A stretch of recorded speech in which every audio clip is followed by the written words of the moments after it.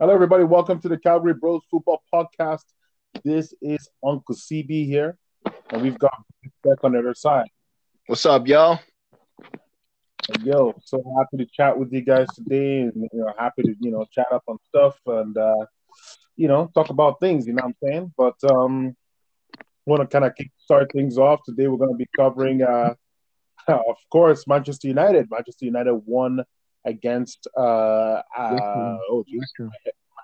my brain just hit a fart. But anyway, West Ham. We won against West Ham, and we also beat Brentford over the coming. We didn't cover it on Thursday. Mm-hmm. On the side we got Chelsea who beat Tottenham 2-0, and also tied, I believe, with Brighton over Right. the thing. Yep. Um, and we're also going to cover some stuff.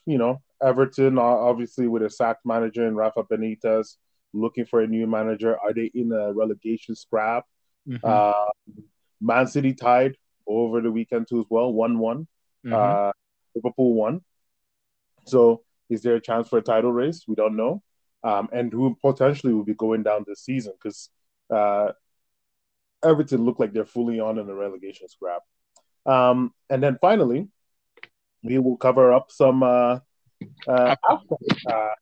Yeah, we've got the AFCON going right now, and our AFCON correspondent, aka the Spec, is going to cover that stuff. You know what I'm saying? So, some big, some big knockouts, and some of the things I've been predicting come into pass, man. I'm just telling y'all, man. You know what I'm saying?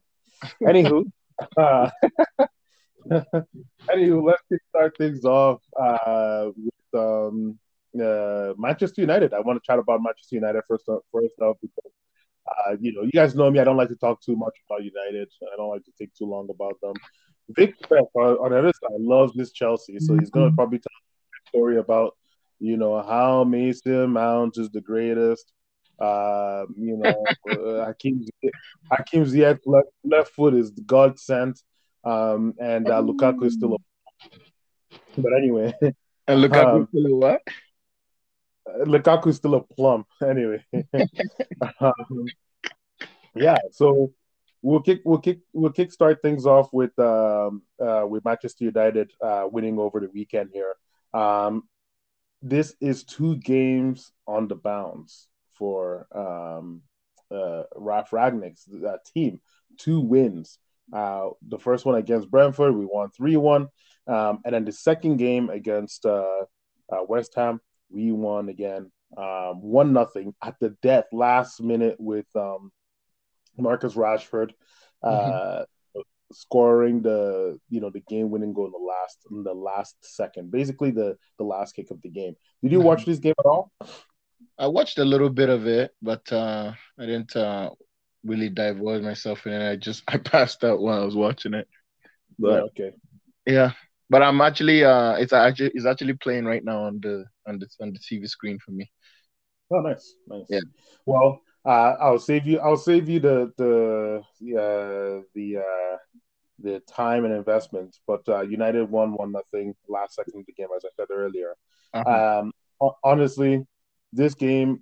First of all, I just want to kind of quickly touch on Brentford. So I don't know if you were able to catch that game, but the game against Brentford, the first half was absolutely freaking woeful.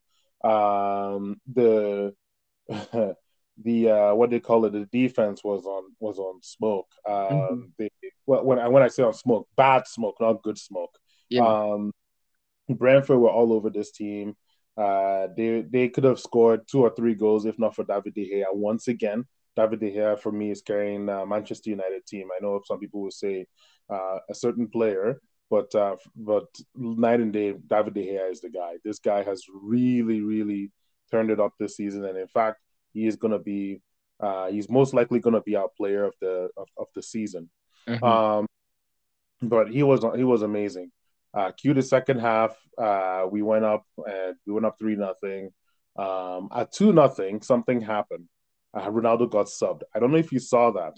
Oh yeah, Um, yeah. He was bickering and he was moaning. I guess like he told. he asked Ragnick, "Why would you bench? Why would you sub me off? Why don't you take some out of the younger players?" And I guess like Ragnick's decision was justified 5 minutes later when one of the younger players scored.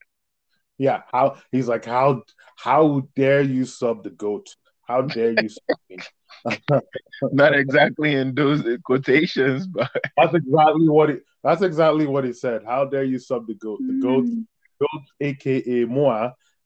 It's untouchable. Please do not touch me again. If not, you will lose your job, Ralph Ragnick.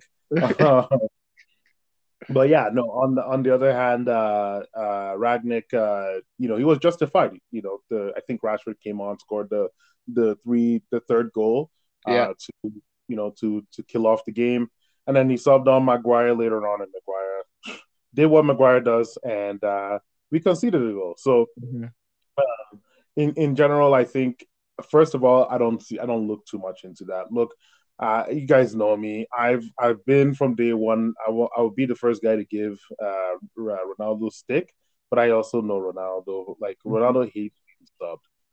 This is a common theme. He did this to Ferguson.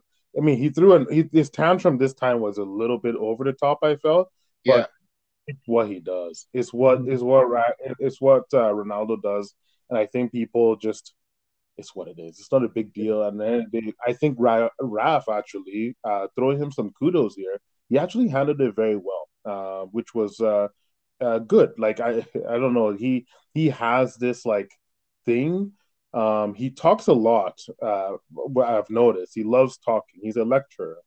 hmm Um, um, to be honest, I felt that what he did was justifiable, and I, well, somebody got to turn their phone on mute, bro. You know what I'm saying?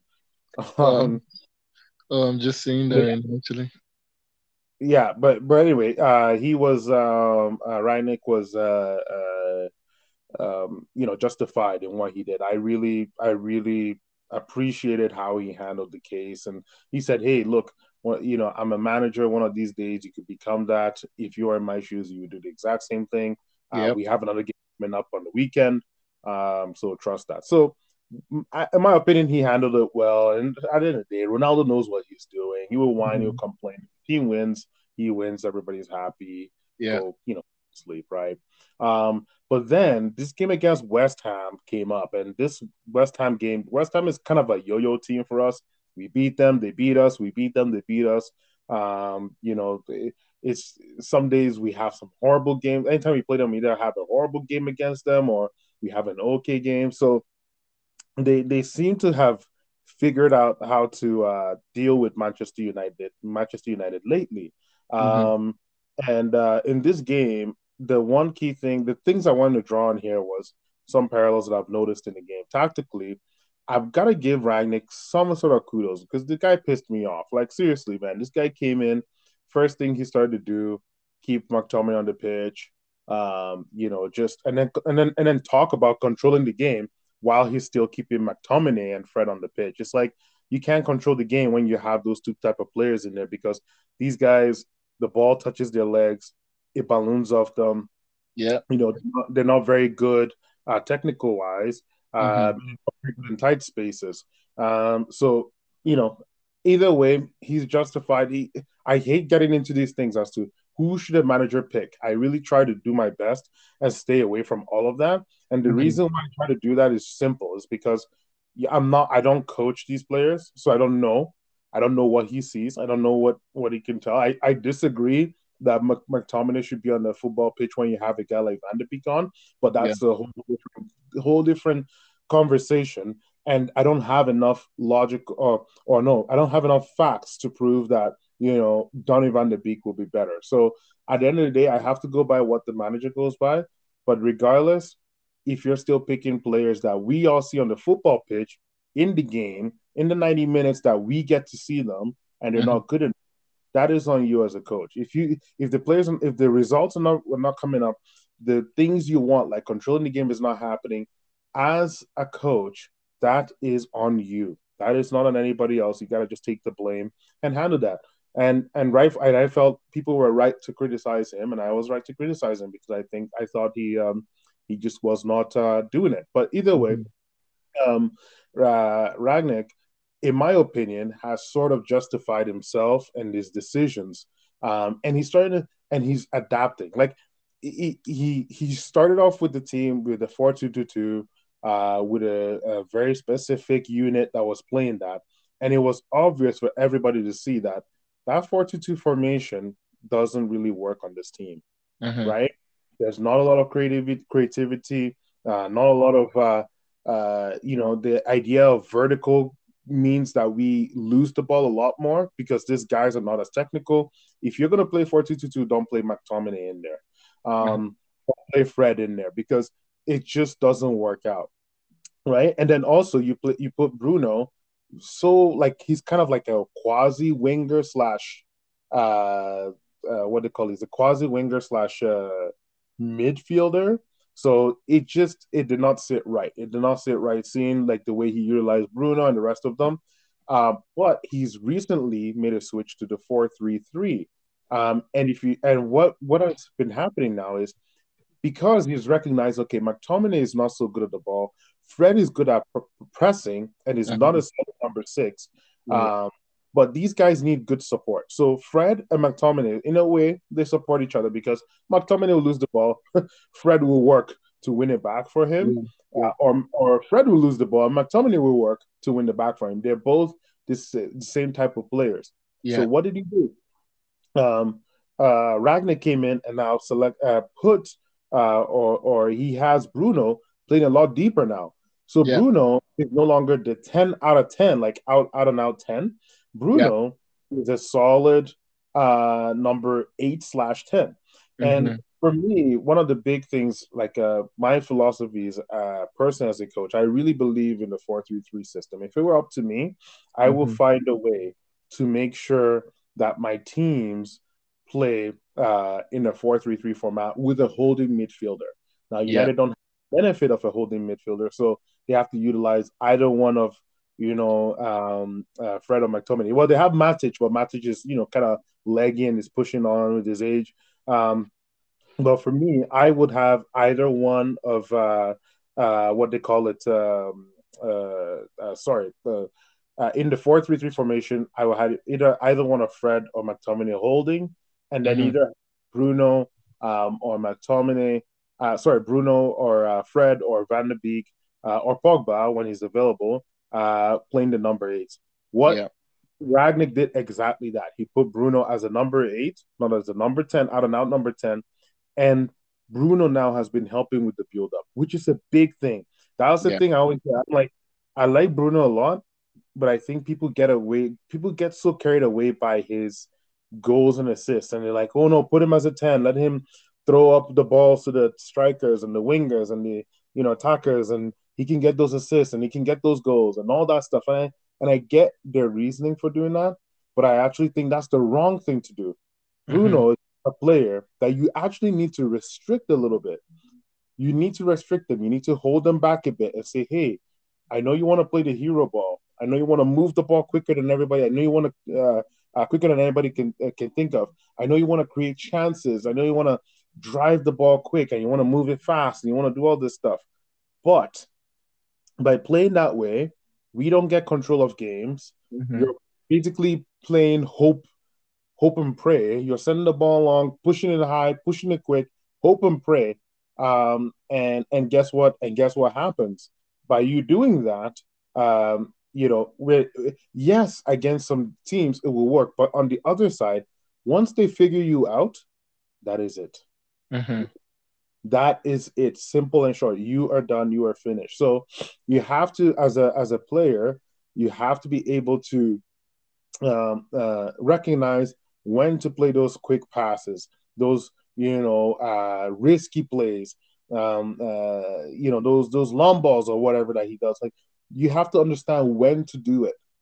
But most of the time, in the professional game, when you're playing in the Premier League, you need to recognize you gotta slow it down sometimes, keep it simple, move the ball, build up a little bit more, get a couple of numerical advantages in the midfield, and then those opportunities will come up. Now, in transition, if things are happening quick, then by all means move the football quick, right? So Mm-hmm. uh, I think that him restricting Bruno has been sort of like the best thing so far that I've seen from these guys.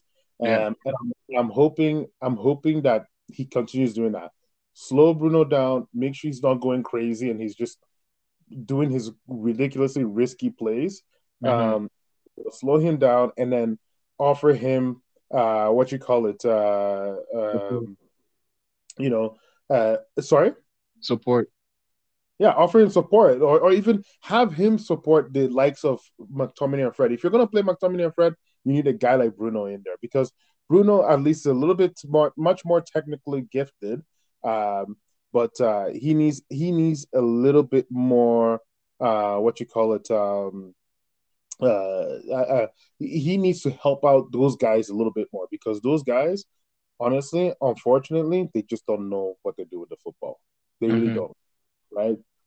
Anyway, but it was good. It was good seeing Ragnick adapt to that, and I have to give him kudos for that. 'Cause for me, that's like it's a big deal. Tactically, you got to think a little bit more than just oh yeah, let me play Bruno as a out and out number 10.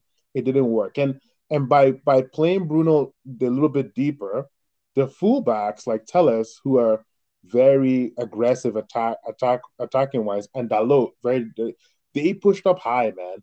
They were Mm-hmm. so high up the pitch, it was crazy. I was just like, wow, like this is really nice to see offensively. Now, defensively, we're a little bit hit and miss. The game was a bit 50-50. It was really, I'll be honest, it was 50-50. I wouldn't say um, it was a perfect game. Like some people, I've seen some people, oh, this is the best game I've seen Ragnick. I would say it was one of his better games that I've seen Ragnick produce so far. Yeah, it Um, seems like what I'm watching right now, it seems like you guys really put them in their own half. And yeah, what am I seeing here? Maguire? yeah, Maguire is back. Well, Lindelof, I don't know if you guys know. I mean, well, we missed the midweek pod, but Yeah. I don't know if you guys know, but Lindelof got his house got burgled. So people broke into his house. So he has to pay. This was a while ago, wasn't it? Like a week or two ago. I think it was a week ago while he was playing a game or something, and because of or no, it might have been Brentford. It might have been Brentford game, and his family was there. His wife and his kids were in the home. Wow. Um, yeah, so he decided like he's gonna take some time off just to, stay with his fam jam, make sure everybody's good.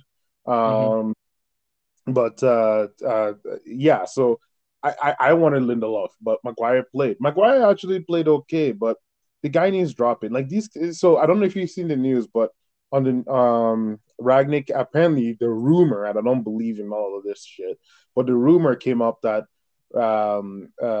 Ragnick doesn't think Shaw, Harry Maguire, and I can't remember who else it was, are good enough or fit enough to be Manchester United players. Um, so which oh yeah, Aaron Wan-Bissaka. Um, he doesn't think that they're fit enough to be Manchester United players, which I was just like, hot damn, like this guy's coming in with the smoke, he's benching people and he's telling them, Hmm. hey, I don't think you're worth it, right? Yeah. Um, but I think that I think look, I like Luke Shaw. I think Luke Shaw has something to give, but at the same time, Luke Shaw hasn't really done anything in Manchester United for how long now, right? Yeah. And he did have that amazing last towards the end of last season. He really did have that good season, but it was one in a like how many seasons have we been looking at for him, right? So I think that at the end of the day, Ragnick is gotta like really set the tone for these boys, and because whoever next is coming in, I don't know who's gonna come in, but hopefully whoever next comes in really raises their standard, and these boys will rise to that standard or get sold, right? Yeah. Um, right now, Martial is leaving. As the news is coming up that uh, Sevilla. yeah, the loan is about to get completed. This breaks my heart a bit because I really liked Martial, but the problem was Martial's the same thing. Had a couple of good seasons and they just they you don't see anything about them, right? They come up, they're good when they're like 19, 20, 21, and then all of a sudden something happens to them and they just don't really hit the heights that they're supposed to hit in.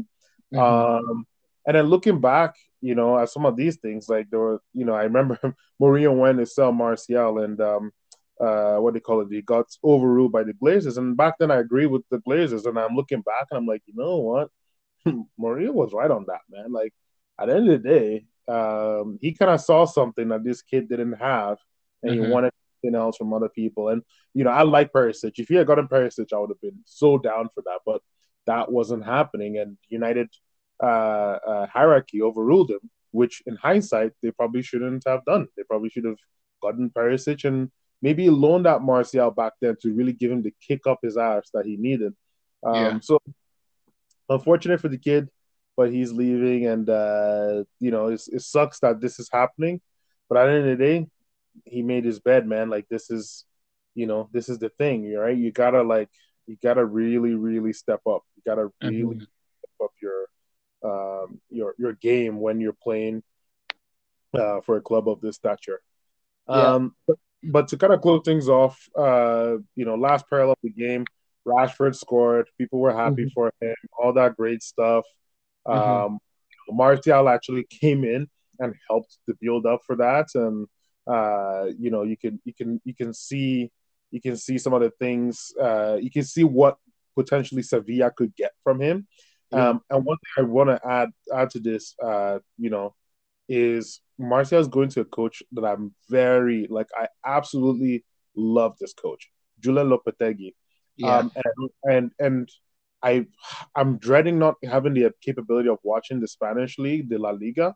I Mm-hmm. wish I could watch the La Liga like actively, man. But Easy. uh, We need to get that IPTV quick. yeah, yeah, we need an IPT because the zone end doing it. But Yeah. and in fact, the zone is going to lose the Premier League rights next season. So just an FYI. Are they?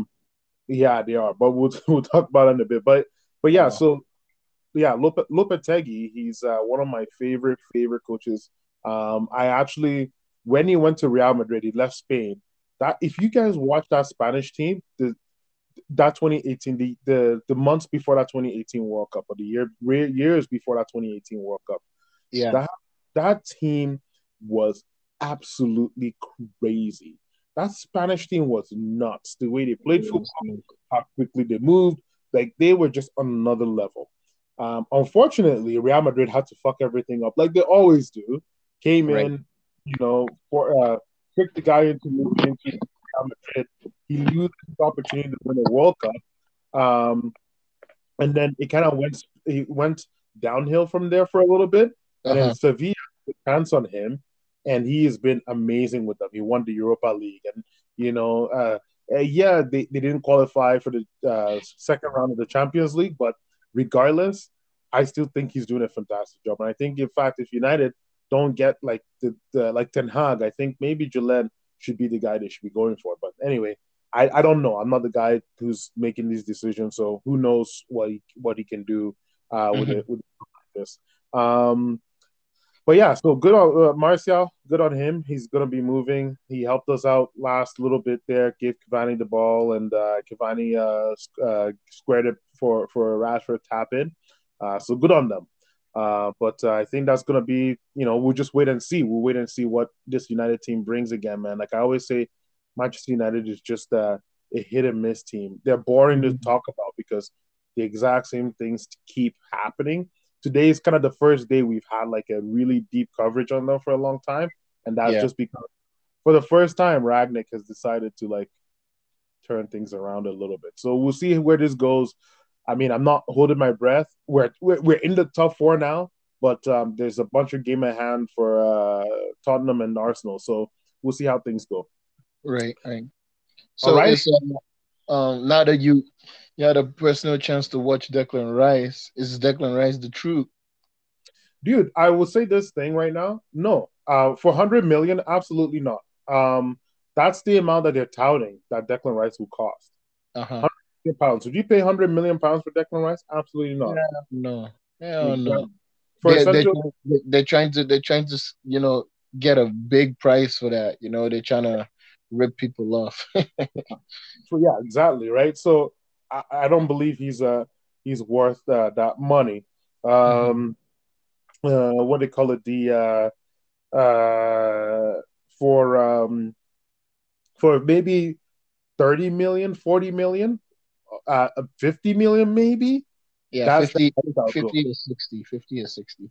Yeah, that's the highest I'll go. And speaking of West Ham, like I was shocked how they performed. Like they looked okay. The game was 50-50, but Yeah. I was shocked how they were performing. Like Bowen wasn't hitting the heights that I've seen him hit in the last couple of But weeks. dude, another thing, another reason why Bowen wasn't hitting those heights is like when from based on what I've been seeing here, Mhm. Maguire was just stopping everything because he took a big touch and then Maguire had an opportunity and he stopped everything. He went after Bowen. I think he was marked on Bowen like majority of the game. Mhm. So like every majority of the chances Bowen has, and Bowen is really direct, right? He's Yeah. quick and he's coming into the box like that. But he was like marshaled out pretty much, right? He had the Mhm. ball, he'd be running, and he had opportunities. If like there was somebody running with him, I think they could have created something because they would have gotten that ball away from where Maguire was.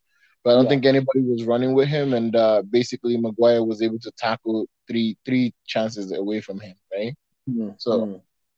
and Yeah. obviously, when that happens so early in the game, a player starts to lose confidence if you're that type of player, right? Some Yeah. players that play with their mind, right? They're like, because they're like, shit, nothing's working. I've tried three times, right? So now But it's but, it's it's but it takes a certain type of player to understand, like, yo, okay, this is not working. Why don't we yeah. try something else? And that comes the brilliance of like Eden Hazard, Philippe Coutinho, all those guys, right? They know when to switch it up and not do the Yeah. same thing, right? So Yeah. Absolutely Thinking mix time. up. Yeah, Yeah.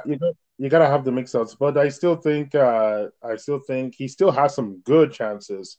If Hmm. you chance to watch throughout the game, he has some good chances. The only thing is, I expected a little bit more from him, regardless. Yeah. He always pops up at all these like little places, and he really can get to your defense if you guys are not very careful.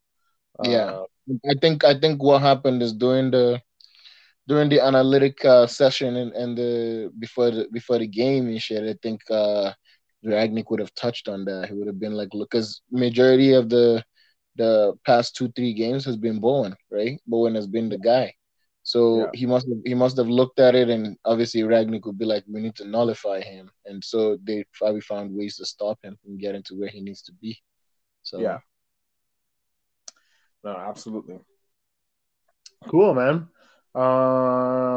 But yeah, that's it on United and the West Ham game. hmm. Uh, but West Ham has lost top four. United are in top four. Arsenal has lost top four, but they still have a game at hand, and Tottenham obviously I think have about 2 to 3 games at hand. So we'll see how that. 2 3 games. Tottenham, if Tottenham win their next game, then I think they will be in that Yeah, position. yeah, But they'll be. for now, they are out of it.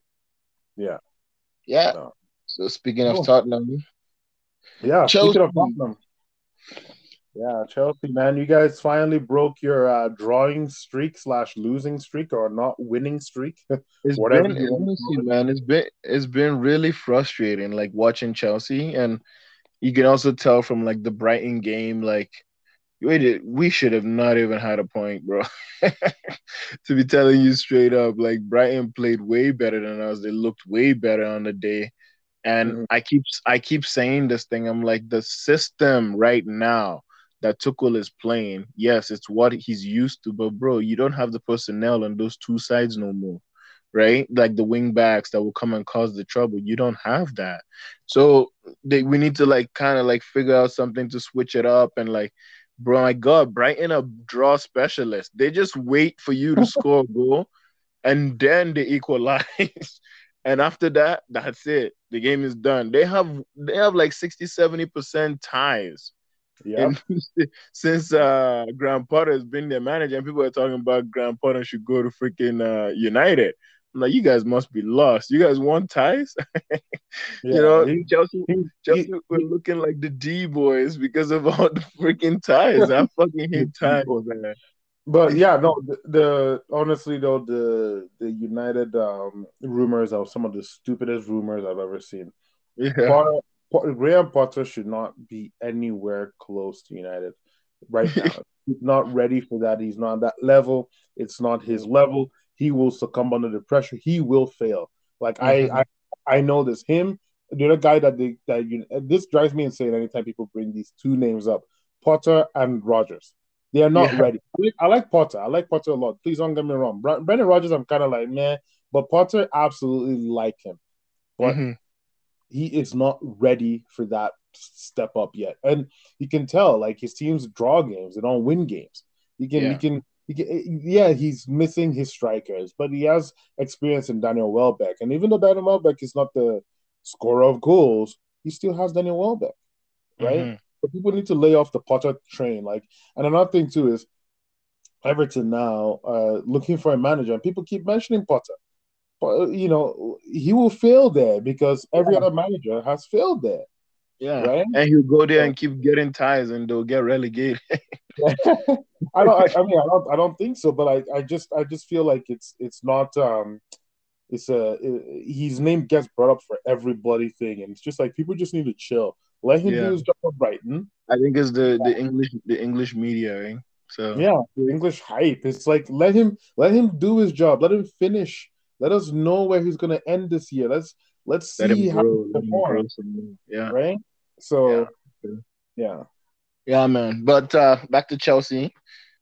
Chelsea have been and we're looking like the new D boys, like yeah, Felix, because we are just if you look at our record right now, it's like seven ties, man. Like yeah, seven ties in the past like maybe 10 games. Then the loss to City, and then the loss to West Ham. You know what I mean? So it was just ties, ties, ties, ties, and then mm, but this game, the game against Brighton, was just so bad. I was like, man, we don't even deserve this point, bro. We should. And I'm like, Tuchel needs to do something. This looked like fucking when Rodgers was playing against Frank Lampard. You know what I mean? That's how yeah, Tuchel looked like, as if he didn't know what the hell was going on, and like he had no answers whatsoever of what was going on, right? And I was just like, wow, okay, there's problems here. I'm like, what do you do now as a manager? You adapt, right? You adapt. You don't have the personnel that you need no more to play this system, but you do have the personnel to play another system that you're also well versed in, right? mm-hmm, So come the Tottenham game. So now, mind you, that I was watching the game Leicester against Tottenham, right? In midweek, and I was like, wow, Conte is about to lose his first game in the Premier League, and it was like the 89th minute. It was 2-1, right? 2-1, like because Leicester took the lead. I think it was like the 86th or 85th minute, yeah, and it was 2-1, and I was like, holy shit, like Conte is about to lose, and they played a really good game. Like they should have not lost that game. They should have fucking won it. That's what I was thinking. Then all of yeah, a sudden, here comes the switch in freaking 2-3 minutes. Tottenham scored two go. No, they scored two goals in a minute. Actually, 2 minutes. They scored two goals in 2 minutes. yeah. Bergwijn. In the last second, yeah, Yeah, Bergwijn comes, scores the first one.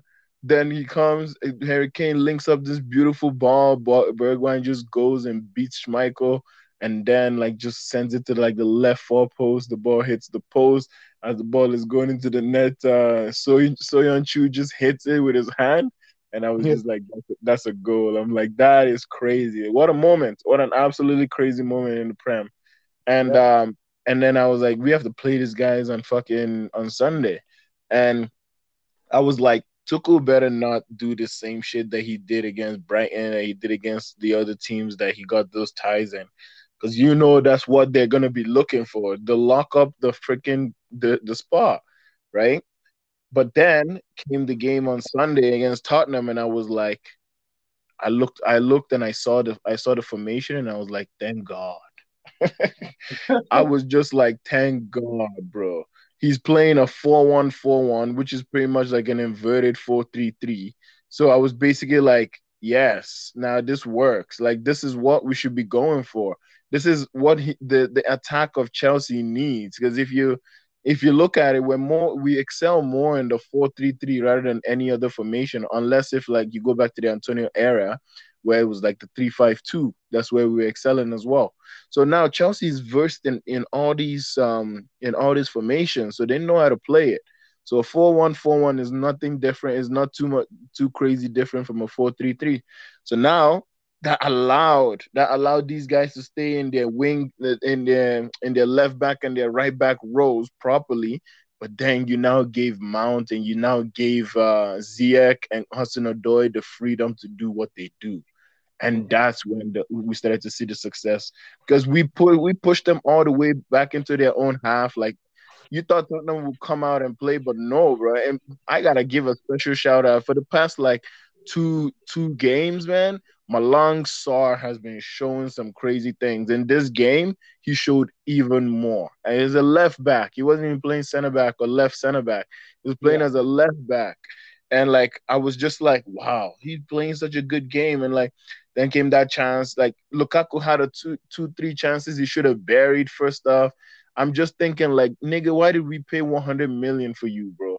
Matter of fact, to put this in retrospect, I've always Lukaku was never my first choice. Chelsea went for him, but my first choice is something that people don't even know.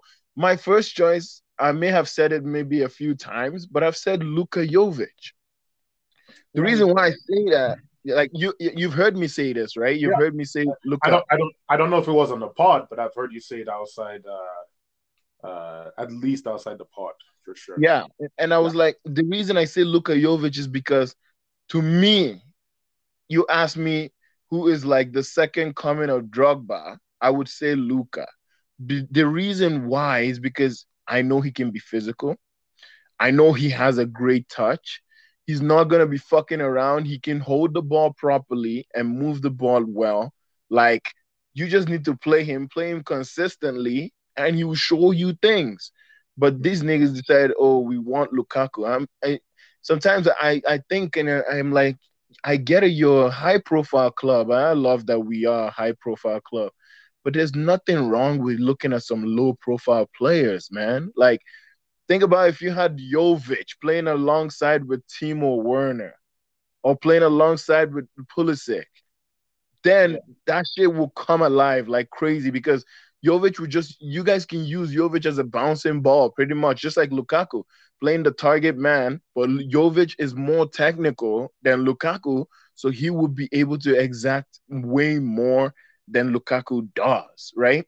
yeah. And finishing chances, Jovic does not fuck around, bro. He does not fuck around. He's in that box, and when he's in there, the ball comes to him, it's a goal. He scored against Chelsea in the Europa League semifinals twice, twice. So it was like that was always the guy that I wanted. It was never Lukaku. Lukaku now because Chelsea decided to go for Lukaku, then and they got him, and I was like, oh, obviously he's a Chelsea player. I'm a supporter Chelsea player. But these game, I was just like, bro, this is where you need to bust the net. This is where it's like it's so crucial to what you need to do to prove to the Chelsea fans that you are here with us. Because still, I don't think a lot of people are really like, this man is still thinking about Inter. You know what I mean? Like people are still saying that they're like because of the performances that he's putting up, right? And like, and it's like it's understandable because sometimes you look at it and you're like, man, he could be playing so much better, so much better. Like you should not be missing scuffing chances that are so easy to bury, especially for a player that's so deemed world class like you know, like you can't miss those chances in the box, man. Like that's your bread and butter.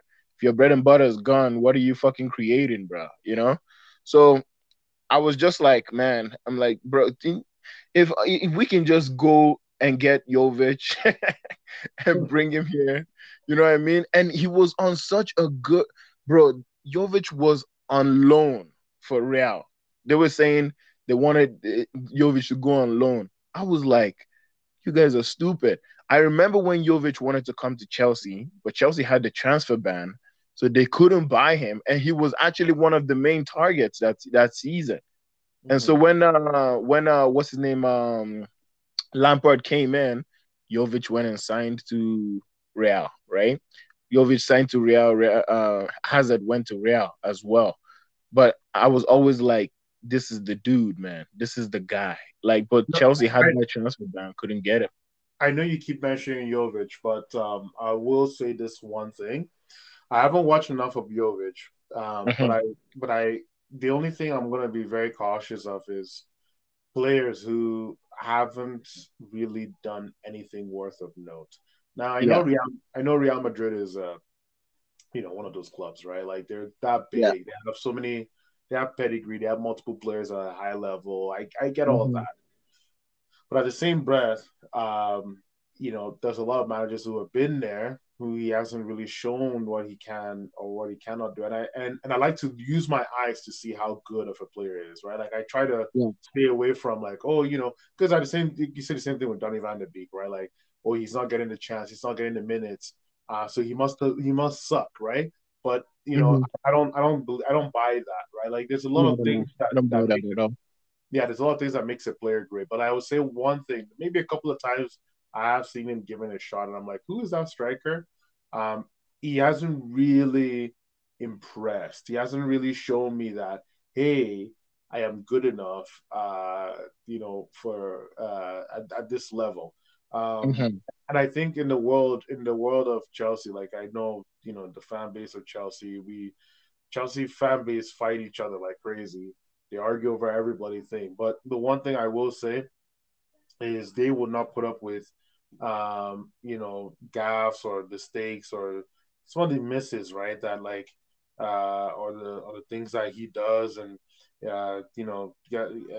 kind of gets away with. And I know Real Madrid had like set the standards of fan base because Real Madrid will boo you if you're having a bad game. They will boo your ass. Of Um, course. but I will say I don't know if he's you guys' answer. In fact, I will actually will say I don't know if you guys have heard of Dusan Vlahovic. Um, and Dusan Oh yeah, Vlahovic, yeah. Chelsea's also in for him as well. yeah, I would say you guys should get that instead of Jovic because Mm. Dusan Vlahovic plays in Serbia national team as much as he does, as much as Yeah, Jovic does, right? So, yeah, yeah. um, I think it's a Serbian national team, but either way, the one thing I will say is Dusan Vlahovic should be, if you're looking at that kind of player, he's technical, he's beastie like Haaland is, and he's a force to be reckoned with. He doesn't care about the kind of players he's playing against. I would say he should be the guy that you guys should be looking at. That's my own 2 cents. This Hmm. Jovic thing, trust me, I don't think Chelsea would go for him. And in fact, I actually have a feeling that if anything, he's going to be going back to like a smaller team to try to get his career back up and running Yeah. after Real Madrid stint. I That's feel my like a so lot of a lot of a lot of players make this mistake and they go to Real Madrid way too early and yeah, I agree they're with so you. they're so But tempted with it and it's like yeah, the but money on is the same, good, but bro, you got to there's a different pedigree over there, right? And yeah, sometimes it's also political, right, as well. I, So I hear you. I hear you. But on the same breath, you can mention that, but you can also say there's a certain guy like what they call it, Vinicius Junior. There's a certain guy yeah, like Rodrigo who all went there at a young age and they're absolutely wrecking it, right? yeah. Now It, now they're reckoning, but earlier they were not. no, it took them like what, maybe a year or two, Yeah, right? yeah. Jovic is taking way longer. The way I look at it, man, is Real Madrid weeds out the shit out of you. Like, yes, I agree. You need to build yourself up before you go there. I don't think you should be jumping over to Real Madrid too early.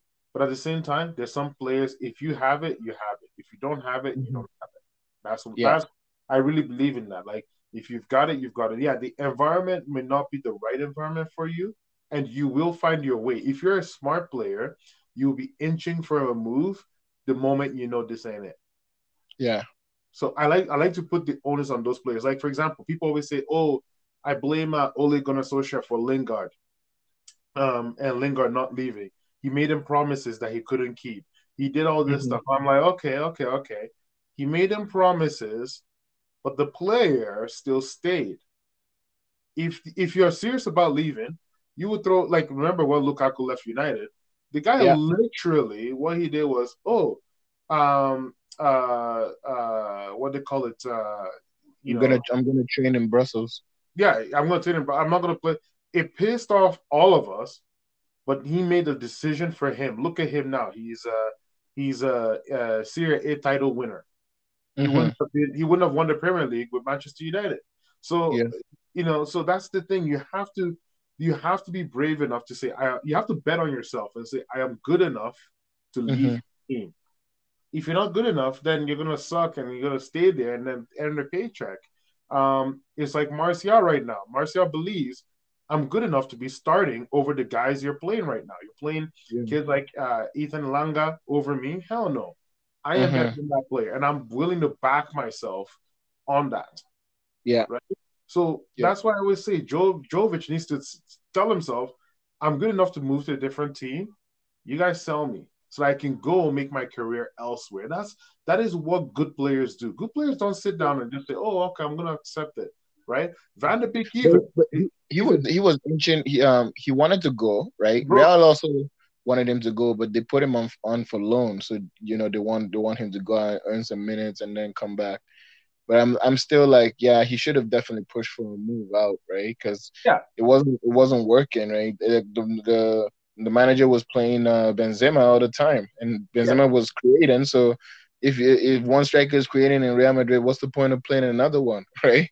That's Mm. how they look at it, right? So, but yeah, one time long ago, there was a player who got bought for what was his name? Got bought for 30 something million Mm. from Marseille, and he ended up becoming one of the greatest Chelsea players ever, Didier Drogba.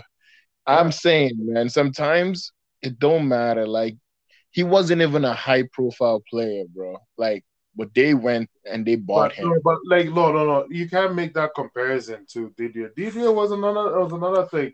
The guys. And also another thing too. People. One of the biggest myths is people think Didier was a prolific scorer. He didn't No, he score a wasn't. lot of goals. He actually wasn't. He actually was not actually a prolific scorer. Yeah. But the thing is, Didier brought his players into the game, and it was like what do you call it? He didn't score a lot of goals, and to get even on the starting lineup, it took a while. It actually took a while, right? So like he played like a few games, and then after that he was benched, and then he had to bide his time and work hard, and it wasn't until I think he's like his third, like middle, early third seasons, late seconds, where he was actually now starting to like show Then promise. if that's Type the of case, striker he was if gonna that's the be. case, then you as a Chelsea fan needs to figure out what you want out of this because to be honest, Lukaku, yeah, sure, some passes bounce off him, things don't look right, blah blah blah. But on this game, the game against Tottenham I watched, he actually like played decent in terms of moving the ball to his teammates, getting Yeah, them that. involved in the play. Oh, That don't is don't Lukaku. Wait, wait, wait, don't wait, get wait. me That don't get wait, me wait. wrong. That is don't interrupt this because it's a big thing now that I'm catching on from you Chelsea fans. You guys don't know what you want. Lukaku is one of the least selfish strikers out there on the thing. In fact, he's one of those players that sometimes people are like, look, this guy should have shot instead of passing. This guy should have, Mhm. yes, his touch is terrible. Yes, his technique is terrible. But the one thing Lukaku gives you is he's a hold up striker that can still find his teammates, right? You just got to Yeah, find a way to play the ball into him. And I think if anything, Tuchel actually did this better than he did previously. In fact, he found ways to get him into. All he needs to do now is be much more careful with the ball and bury his chances. But yeah, you guys all make it sound like it's so bloody goddamn easy. Like they know Lukaku likes contact, so they're gonna put two or three guys on him.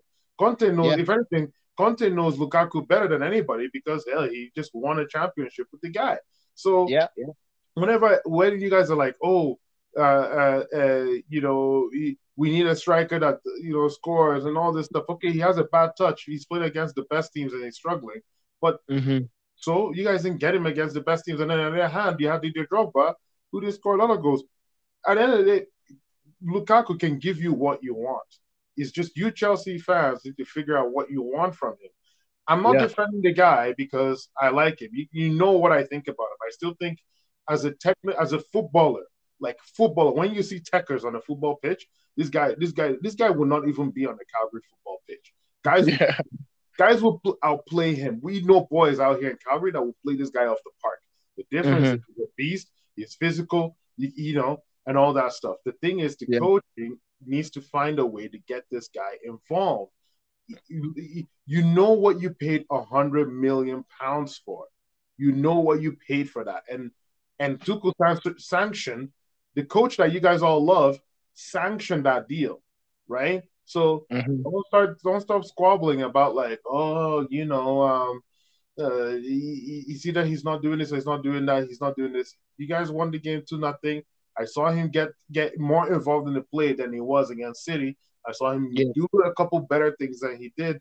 But it's either if you want a scorer, then maybe go for like I don't know Haaland or something of Vlahovic. If you want a guy that we want balls bouncing off him and you'll be bringing players involved in the game, then maybe Lukaku is your guy because he's already doing that. In fact, I'm actually watching him right now spray a pass out wide to Hudson-Odoi after they played a pass into him. So all this stuff you're talking about, like Jovic, bro.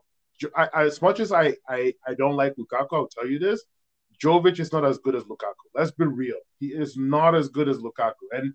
And if Jovic wants to bet on himself and show everybody how good it is, then let him get into a team that can that we can see him week in week out, and then he can do his business. But if not, we shouldn't be talking about Jovic as the guy. You have other players that you guys could talk about, but Jovic, come on, man, really? Oh, hello. Yeah, I'm on. I'm on. I got you. I hear you. Okay.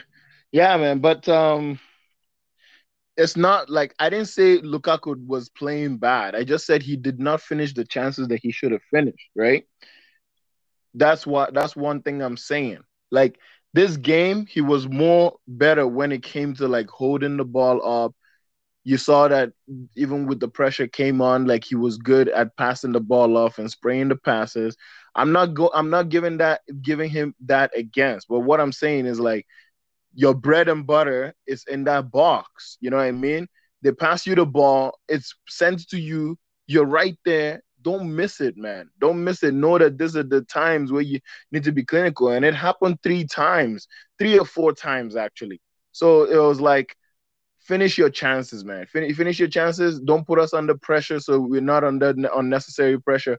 Because what happens if Ziyech did not have a crazy ass left wand, right? What happens if he couldn't bury that? What happened if we never got that free kick against that Mason Mount linked that ball for Thiago Silva? What happened? What happens then? Then we're looking at, oh, this guy did not bury his chances, right? But other than that, he played a good game. He played a good game. What I'm saying, he just needs to bury his chances. Now going over to ZX left wand of a foot, magic, magic. Hudson-Odoi, the system in the 4-1-4-1 was perfect because it allowed these guys to do their thing. And this is what I've been saying. Tuchel's system, right? The one he's been using before, the 3-4-3, it's been great. We've won Champions League with it, but now teams are finding ways to nullify our threats. This is where we adapt, right? And this is what Tuchel did. I'm pretty sure somebody whispered in his ears, or he himself is a brilliant man. He understood that. He understood, like, hey, we're not getting as much chances as we used to. So why don't we just go, fuck it, throw this system on, play the personnel that we need, and see what happens there. And this was perfect because I think this even is a game where Pulisic would love to even want to come and play, right? But obviously he Yeah. didn't get the chance to come and play it because like that was the system that would have fit him 10 times better.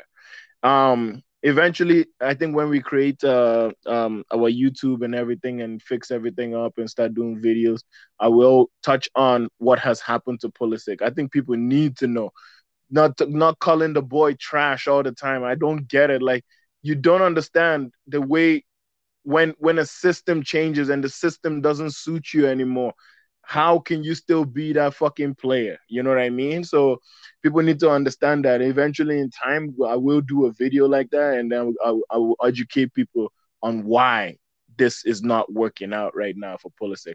But this game was brilliant because then we went out ahead from that ZX foot on the left side curl top bins. That was perfect. Like Lloris could have all he could do was just watch it go in, bro. He couldn't even die for it.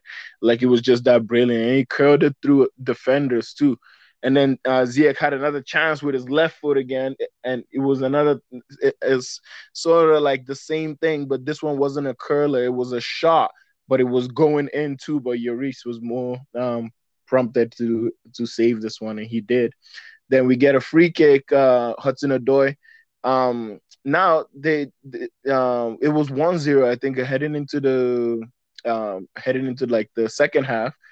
What's his name? Tanganga. I think it was Jafet Tanganga. He got like a yellow card in the first half.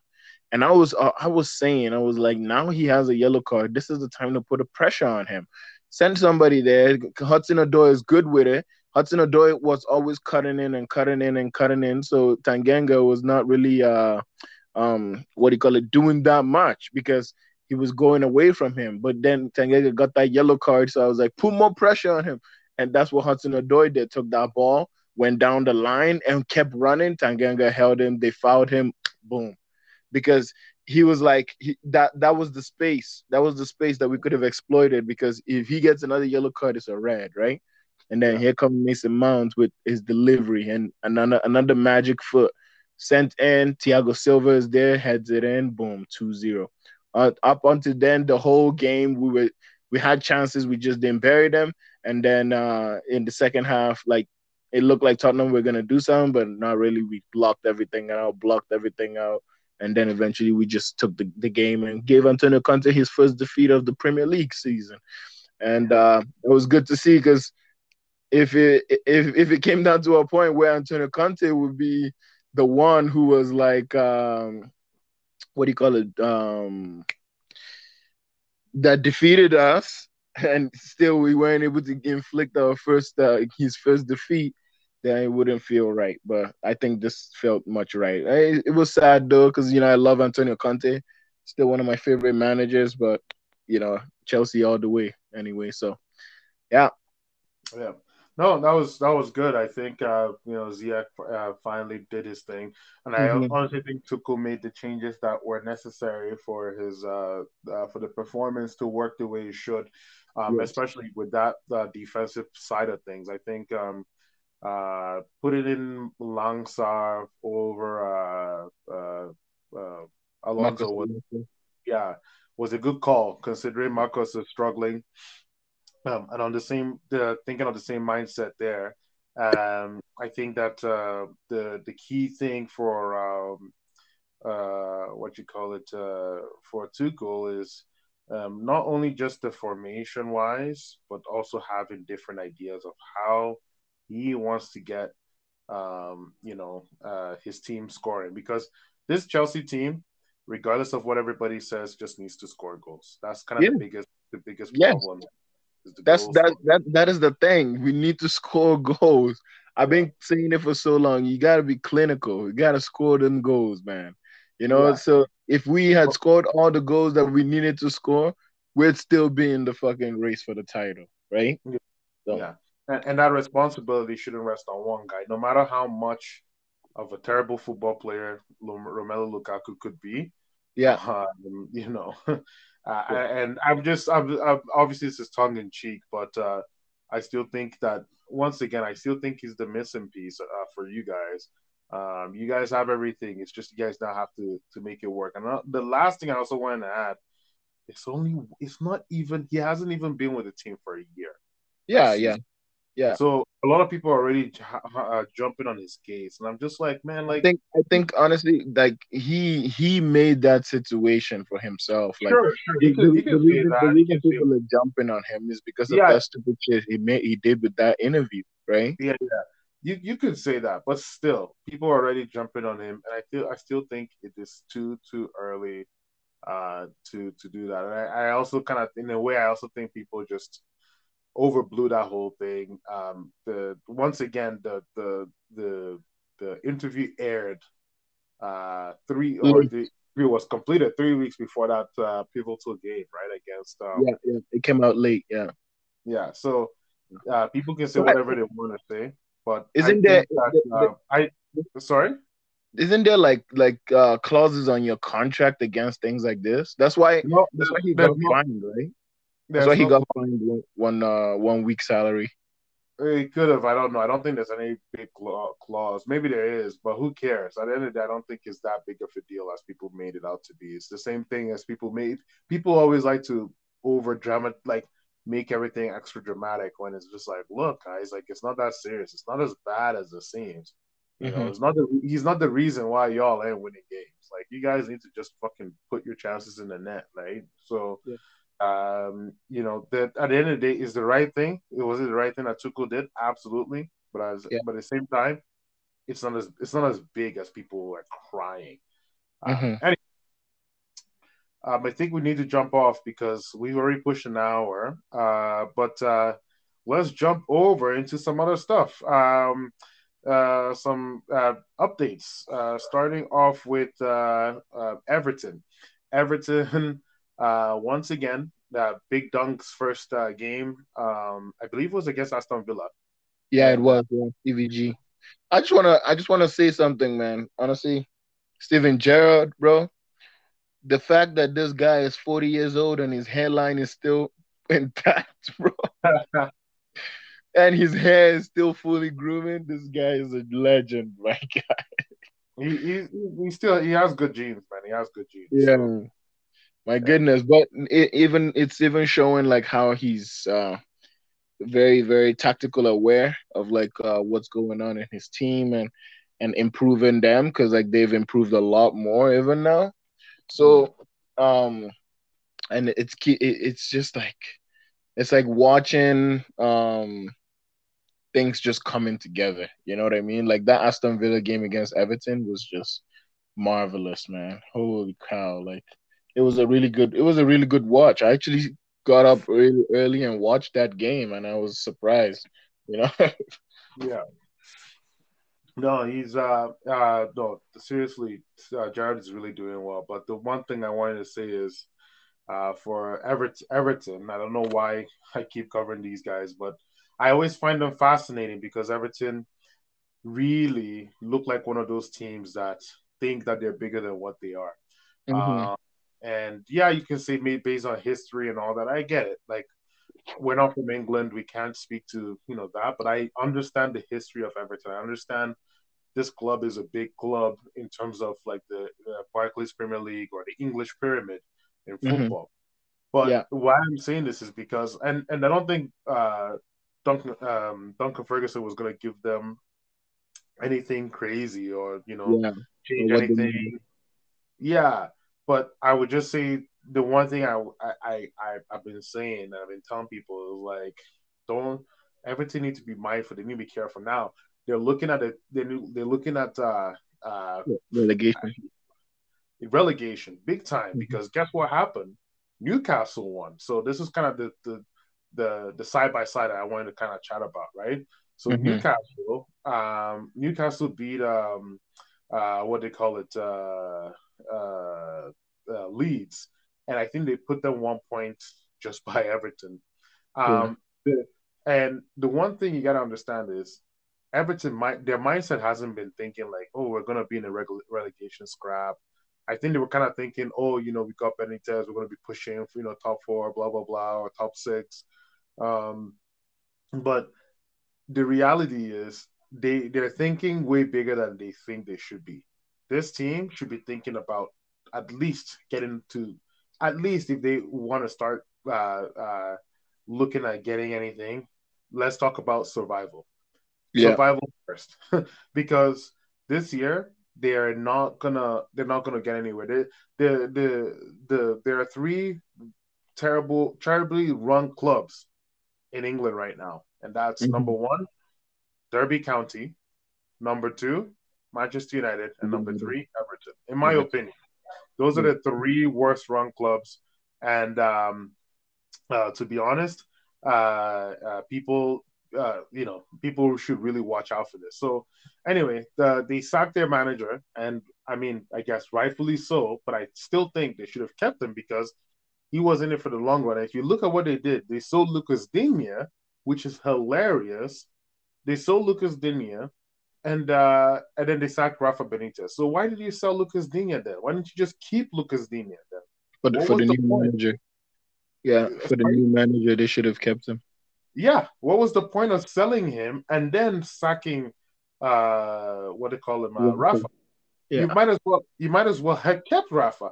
And apparently they also sacked their whole like medical staff, like director, all this stuff. They were sacking people left, right, and center, and then they Yeah, fire Rafa. they sacked everybody because I think they want a new football director of football that's gonna take them a new direction now.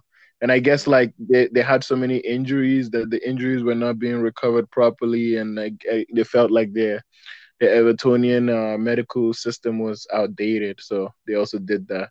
So maybe firing the director of football is a good thing. Maybe you're gonna find another guy who's gonna come in and like help them find the right man for what they want to do.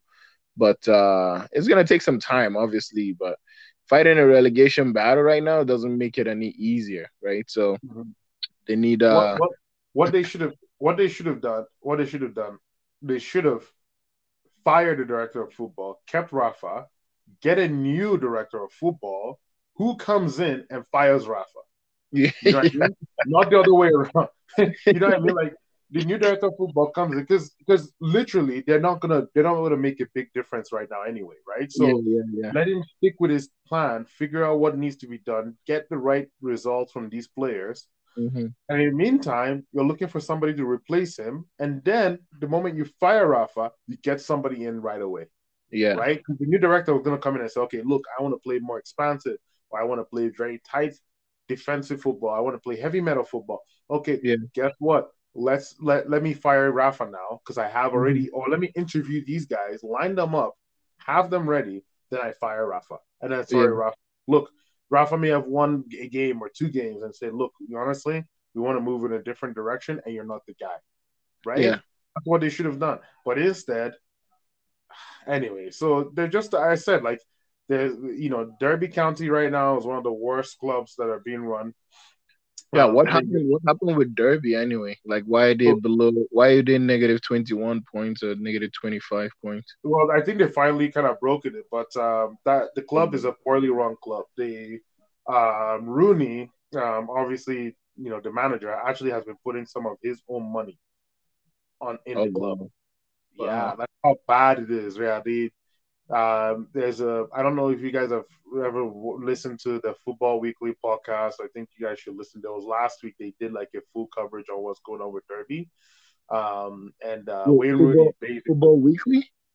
yeah, Football Weekly podcast by the Guardian, and basically, the owner is in debt. They owe a lot of people money. Uh huh. They just poorly run, and they need to sell players to be able to generate money. They've already taken a minus 21 point deduction, which Rooney has helped them like get back to even. I think they finally are like 3 points or something crazy. Hmm. And on the other side too as well, by February actually they're saying they may cease to exist as a football club. That's So really just sad. imagine. So regardless of whatever they do, they may cease to they may cease to be a football club just because They have so much there's so debt much too. debt. Yeah, Yeah, there's so much debt. that's So crazy. yeah, and the funny thing is, Rooney now is linked for the Everton job. Job, yeah. Everton's job, yeah. And the But crazy thing as well is also Lampard is actually the front runner now. And they're supposed to hold meetings with Rooney now, and Lampard's supposed to have his second interview tomorrow. And yeah, so it could either be Lampard or Rooney as the next manager for Everton, right? if I'm Rooney, if I'm Rooney, I would bid my time. I would not go to Everton right now. I would stay at Derby, ride that ship. If it sinks, it sinks. You sink with it. You get your floaters out and then save some players, and then you guys get out of there, right? Yeah, But in yeah. the meantime, ride that ship all the way till it sinks. Once it sinks, then you leave. Hmm. Um, rather than like dipping, going to Everton. The Everton job, honestly, It's I another have poison chalice. yeah, exactly. I have a feeling that Lampard, if he gets it, he probably gets sacked in a couple of years. Like that's just how bad that club is run. Like it's not Mhm. gonna be a fault of Lampard or anybody. It's gonna Yeah, be fault of the ownership who run it so poorly that yeah. literally all he needs to do is just think about it and say, look, you know what? I'm out. I just gotta dip. I got other things to do. So uh Before what do you call it? Before Rafa was hired, the main guy who they wanted was Lampard, eh? And he actually turned them down. So I don't understand why now he's gonna fucking go there. But like, it's yeah. kind of Is weird. Maybe he's just tired of waiting for another job, and he just says, "Okay, fuck yeah. it, let's It's, go do this, see what it's happens." Yeah, same thing as Conte, right? Conte didn't want Tottenham, and then guess what happened? He's now at Tottenham. Exactly. So Yeah, managers always people always say no at first, and then later they're like, you know what? Nobody wants me, so I'm gonna take it. But the yeah, thing is, if Lampard goes in there, does a phenomenal job, he will look like a hero, right? So, that's the thing, right? but yeah, the risk of him failing and getting shot on is low because people will say, well, it's not his fault. If you look at everybody else, it's everybody else that been fucking up for this Yeah, teams, right? So yeah. he can go there and leave with his head held high. I think You he'll know, be fine. I would have actually liked it, like for Lampard to actually already be the Everton manager. So when that game on the Saturday against Aston Villa, it would have been Lampard against Gerrard. That'll be cool. Yeah, that will be Yeah, pretty cool. Yeah, yeah, that would have been sick. yeah, But yeah, cool. hmm Um, but yeah, that's the thing on Everton, man. This club is fascinating me, man. Every single time I listen to what they're doing, it absolutely fascinates me. So, yeah, um, we'll see. yeah, Maybe. sorry, No, I said we'll see. Maybe them firing the director of football might bring them some luck. maybe, But maybe, but only time will tell. Only time will tell. yeah, but I think that club has been deeply rooted in the shits. It's the same problem with United. People Mhm. even so clubs like, as I said, Derby, what you call it, United, um, Everton, even Watford, because they fired Claudio Ranieri today. I actually tweeted that that guy's gonna get clubs Oh like yeah, that. yeah, yeah, Literally, what they need is a mosaic or messianic figure to save them. yeah. They need, and that mosaic type of figure can come in a director of football. It could come in new ownership, or it could come with a hmm manager, right? Or in some cases, it could Yeah, be a player. It could be a player. Player comes in, right. lifts them up. You know, they hmm everybody loves watching them again. People want to go. People buy tickets just to try to watch the game. So raising the stock of the club up again. But Yeah. literally, you need a messianic type of figure in those situations. You can no longer be caught up in that situation. And sometimes you need all three. You need a new ownership, a new director of football, and a new manager, aka Liverpool, because Yeah. Liverpool were that club for the longest time. And then guess what? The previous owners left, and FSG bought the club. And then the hmm next was they got some new director of football involved, and then they Yeah. got club, and Yeah. everything changed.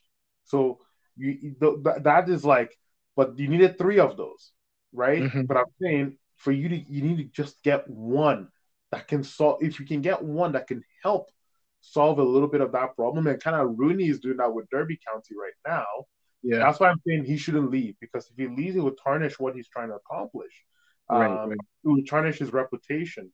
hmm But yeah, the Rooney needs to kind of stay, and I think that in clubs like that, you need those type of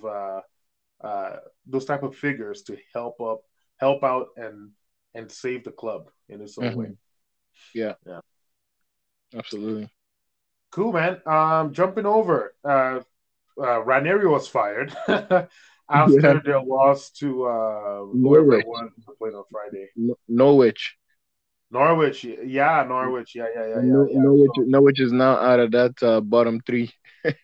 Yeah, Norwich, man, like they are really doing. Are they actually out of the bottom three? Yeah, they're 17th right now. Interesting. Let me Everton is 16. They have 2 games in hand on Norwich. damn, that's crazy. And the guys the bottom three right now is Newcastle, Watford, and Burnley. Yeah, Newcastle. And Newcastle just won. That is crazy. So things are really heating up. Newcastle has a game at hand. If they win that game at hand, then they will be out of there. But Bro, anyway, you wanna know something? well,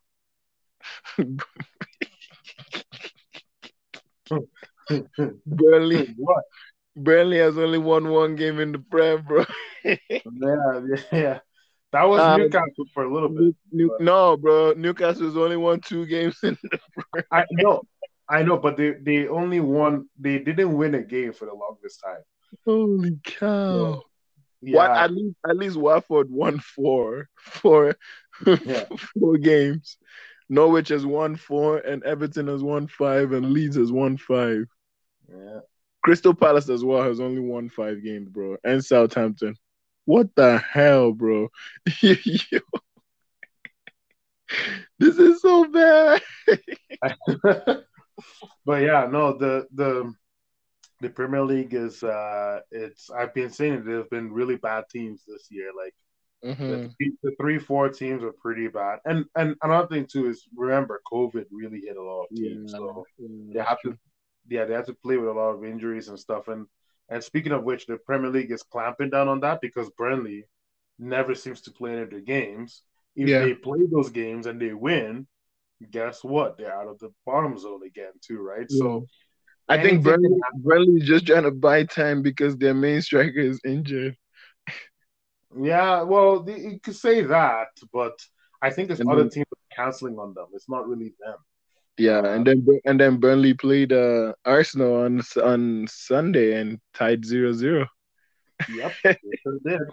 They're actually Yep, another part. They're also part of the D boys. Nine ties. yep. The D boys, that's the D boy squad. But Yeah. but yeah, dude, like But nobody compares to Brighton's 12. yeah, Brighton are the king of the D. But anyway, Mm. um, but yeah, that's kind of the thing that people are burn people like I noticed and people are going to be noticing a lot Hmm. is these teams not really playing any games and not doing so well and whatnot. So, Yeah. but anyway, cool. Let's jump over, man. We got last couple of minutes here. We want to talk about the African Nations Cup. Oh my Uh, god. yeah, this heartbreak. So I'll start it off right away. Heartbreak for my I was gonna say Manchester United for Nigeria. Home Um, country. yeah, but as well, not just Nigeria, Ghana and Algeria. All these teams were out. I wanted to do a part on this specifically because this was a big thing. Yeah. Seeing Ghana get knocked out, and then the same thing with Algeria getting knocked out. And I actually heard somewhere that Algeria kind of were like not too fussed about it because they were like, yeah, we're okay with getting knocked out because the World Cup is what is on their mind. Yeah, yeah. Um, so they were not too like upset about it compared to Hmm. um, Nigeria. exactly right. So, but then Ghana, nothing. It couldn't have happened to. Oh, see, I like Ghana, right? Ghana. We love the Ghana boys. We hang out with Yeah. most teams, but I hate those. I don't hate them, but the Ayo brothers drive me insane. I think those boys let their country down because they just, they whined every time, complained every time. It was just like, guys, like, just focus on the football match, Yeah. focus on the football game itself, Hmm. right? So, seeing all this stuff with Ghana, I just said, look, at the end of the day, well deserved. You guys deserve to be knocked out because you guys were just on some mad joke. Yeah. Um, yeah, but anyway, they're knocked out. But then the big one is Nigeria. And this one, I'll let you delve into this a little bit more, but I want you to kind of put a quick point. I, for some reason, called this. I was like, in my head, I was like, the worst team Nigeria could draw It's is Tunisia. Tunisia. Yeah. Absolutely. I could not. When I saw that draw, I was just like, my God, we are gonna. This is written in the stars. We're gonna lose. Like Hmm. I'd say Team Haram ball. They even when they were one man up, Nigeria was still creating the better chances. Yeah. Even when they were one man up, and we're still creating the better chances. And Hmm. um, it was a very bad matchup for us because they know how to be dogged. They know how to stick on you. You can create your chances. If you don't score, they're gonna win it. Yeah. But once they score, good luck. They're gonna have guys hanging off the posts. So Exactly. they absolutely drove me insane. They But did. They did their fair play to homework, them. man. They did their homework. Yeah, fair play to them. Fair play to Tunisia. They studied. They Yeah. studied Nigeria so well. First half possession, they even had more possession than Nigeria in the first half. Mhm. That's because they will take the ball up and then they will bring it back and then they will send it to their goalkeeper and they will reset. And then it just got tedious. Nigeria had chances, just couldn't finish the chances. And Yeah. then that's in the second half now came, and then first minute of the first half of the second half, and then that shot from Yusuf and then Maduyo Okoye, stupid as goalkeeping, we let that ball in and yeah, 1-0. Nigeria had some more chances. Iwobi got a red card accidentally. Um, just a lot of things happening. There's a pattern that I've seemed to notice with the Afcon this year. It's freaking those break leg tackles. Everybody has had red card in every single round of 16 games so far. There's been a red card in every game. In Well, Burkina Faso against Gabon, Gabon got a red card. yeah. Well, Nigeria against Tunisia, we got a red card. Guinea yeah. and Gambia both got red cards when they played today. Comoros got a red card against Cameroon, didn't help them. We have to touch on that Comoros and Cameroon game. Oh my God, man. Yeah, yeah. But Comoros, but but real quick before we touch on that, the yeah, Nigerian game, did Iwobi deserve that red card, or was it just the referee making a big mistake? it was bad, man. Like like he was in control of the ball. He was going to step to take another control of the ball because he was kind of switching his yeah, opening up his body and kind of like switching his direction. But Mm, then the player from Tunisia put his leg there and he stepped on his ankle. yeah, yeah. Yeah, I so will. he got a red from Yeah, there. yeah. I will say one thing though. I will say this: the refereeing, honestly, no jokes aside. Jokes aside, the Hmm. refereeing has been awful. It's been They it's been terrible they've been because absolutely awful. the same day that happened between Nigeria and Tunisia in the Chelsea game, somebody stepped on Malang's leg ankle the Yeah, same way and never got a red card. yeah. That was Doherty. Yeah, I remember that. Yeah, yeah, exactly. And seeing some of I think the refereeing is always awful anyway. Like even in the Premier League, but I feel like with this, they just I think that a Premier League referee will ref this game and be like, yeah, whatever. He will have control of the game. But Yeah, I yeah. think that an African referee, like these guys need better training. I feel like, and it's just Yeah, they why they're I'm they're card hungry, man. yeah They're card they happy. they need better training, and it's okay to be card hungry because if you're card hungry in a game where it's extremely physical, and especially we know the African football is Yeah. very physical, very Mhm. direct, and sometimes you got to protect those players, Yeah, but yeah, it should not be a red card for everything. Um, yeah, I first saw that and I was so mad at Iwobi because I was like, Iwobi always does stupid things. He's a yeah, useless player. This guy doesn't know how to do anything for what they call it, Arsenal. That's why they sold him to Everton. I was cursing and throwing all this stuff, and I went back and I watched, and I was like, yeah. yeah, If I, if it I, will be if Iwobi was playing that game, I don't think we would have lost. The same Ian Nacho also caught a yellow card. And another thing too, we had to sub him and we subbed him for Iwobi for that same position. And yeah, Iheanacho was so instrumental in getting the balls forward, right? It sucked that we had to lose him there. and then it will be not even a minute or two coming in and then getting a red card. So that was also bad too. But what are we And they gonna were do, man? At the end of the day, we have to look at ourselves. Where a lot of people were saying the ref fucked the game up. I get it. Yes, yes, the ref destroyed the game, but still, at the end of the day, we had 4 or 5 chances even after the fucking red card. We should have buried our chances. We didn't. We exactly didn't. that. We didn't. Yeah, We didn't bury our chances, so we deserve to go home. yeah. Simple as That that. was that was the thing I was gonna say. I was like, look, we still had chances at the end of the game, Yeah. and we didn't take them. So that's Yeah. on us. Yeah. Exactly. Yeah, we Cool. can't cry about it. We now look forward to playing fucking Ghana for the World Cup qualifiers, which is some bullshit because this is the worst draw that we could have gotten No, again. no, I don't think so. I think it could have been worse than that. Look at Senegal getting Egypt. So Yeah, either yeah, one that's of a bad Mane that's another or bad deal. yeah, either one of Mane or what's his name So, Salah is gonna miss the World Cup. So I don't think yeah, it's as bad. I think Ghana is not a good team, and Nigeria should be able to beat Ghana. yeah. Yeah, But the I thing is that Ghana got pissed as soon as they got eliminated from that group stage. They fired their manager right away. but that always doesn't mean anything, right? So Yeah. But if yeah, you look at it, the first 2 games that they're probably gonna play is against us with that new manager. no, So that's fine. I don't even think they've gotten a new one yet.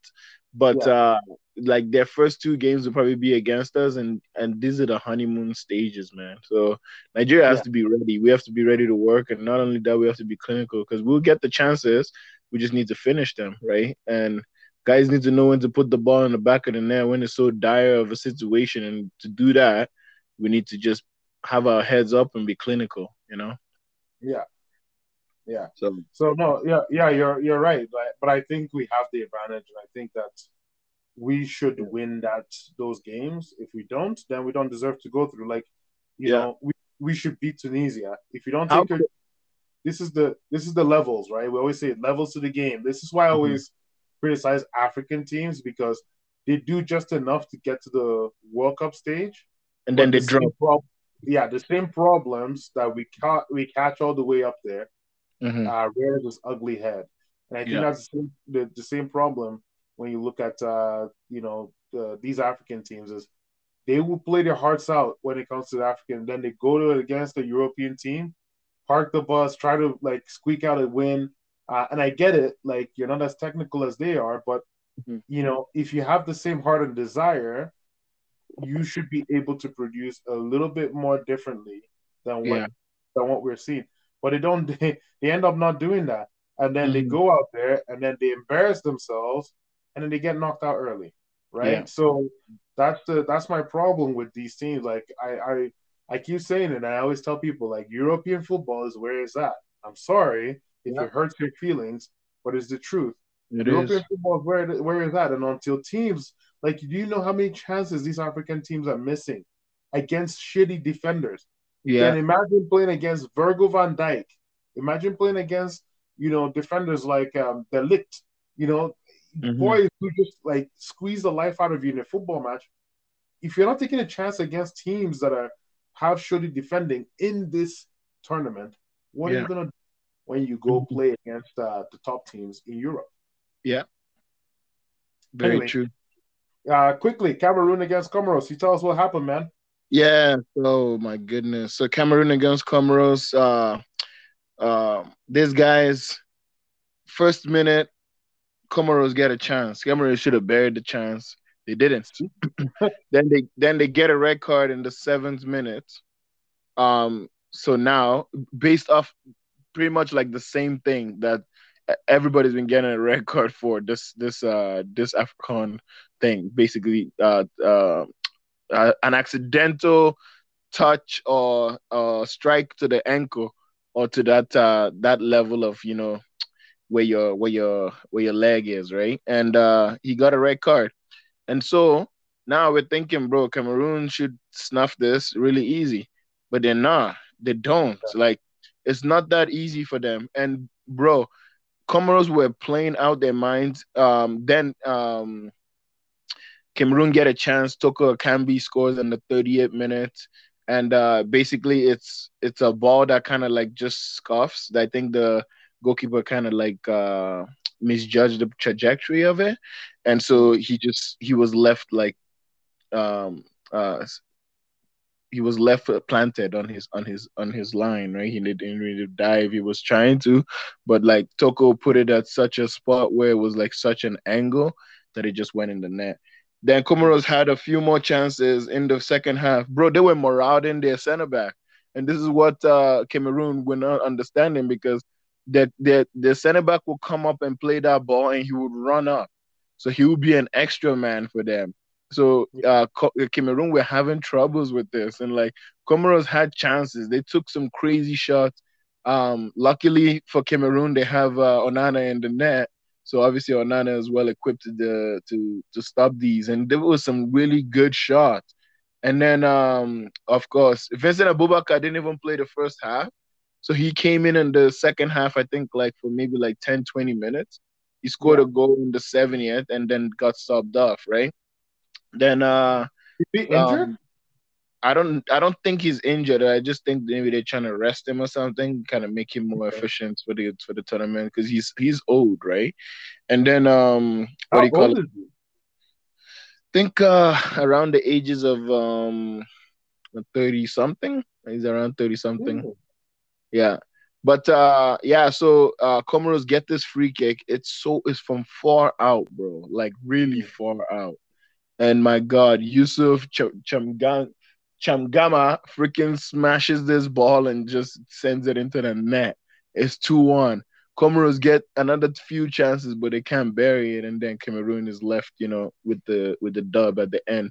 What kind of pissed me off was Comoros was going on a final counter in the second half, in the last third minute, in the second and The, the in referee the blew late the whistle. second minute, the referee blew the whistle. Why do it on a counter attack?